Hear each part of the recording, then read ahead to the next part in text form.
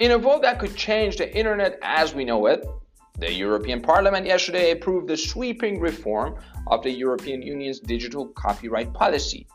The law would make big companies in a way and big websites liable when their users post copyrighted materials without permission. Amrouz Aliwadi, join me as in this episode we'll be looking at the European Union and the future of internet in the Eurozone. So let's begin.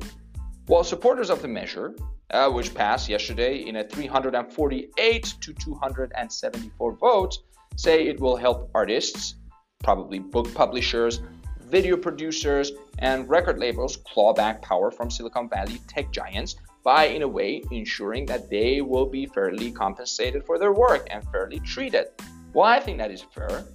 Well, on the other side, we have the opponents, which include obviously tech firms in Silicon Valley and elsewhere, and some internet activists have run up a free speech flag, arguing that the rules could, in a way, lead websites to install upload filters that could scan for copyrighted materials, but really making it harder for people to post and share stuff online, which could lead into the violation of free speech. When we are interested right now in the big picture, so take a look at it. It's a really good example of how the Europeans are pulling out all the stops, if you will, in order to become the world's first tech regulatory superpower. Yes, you heard me right. The world's first tech regulatory superpower. Well, caught between the Silicon Valley powerful surveillance capitalism and techno-authoritarian China, well, they're largely without tech, if you will, giants of its own, the 28-member economic giant is trying to shape the future of technology through law. The European Union's approach aims to give individual citizens, rather than companies, control over their personal data. Well, it's also trying to bust up what it sees as unfair monopolies in the industry. And Brussels, of course, isn't shy about taking this fight directly to Silicon Valley.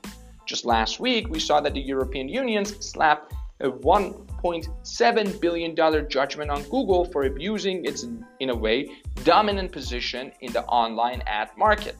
Well, the latest in a series of big fines and penalties that the European Competition Commissioner has been levying on big tech companies. Well, here's the thing.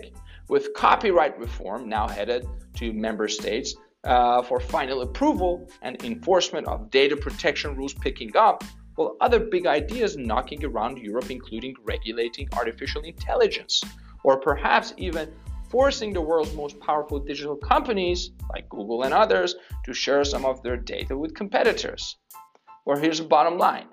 Europe's 500 million population, or I should be more exact, 430 million or so, relatively, I would argue, sophisticated internet users are a big draw for tech companies. But if regulation gets too strict, well, they could stop, in a way, providing some of their services in the European market, or even some of them could even exit the market altogether, leaving the old world behind in tech innovation.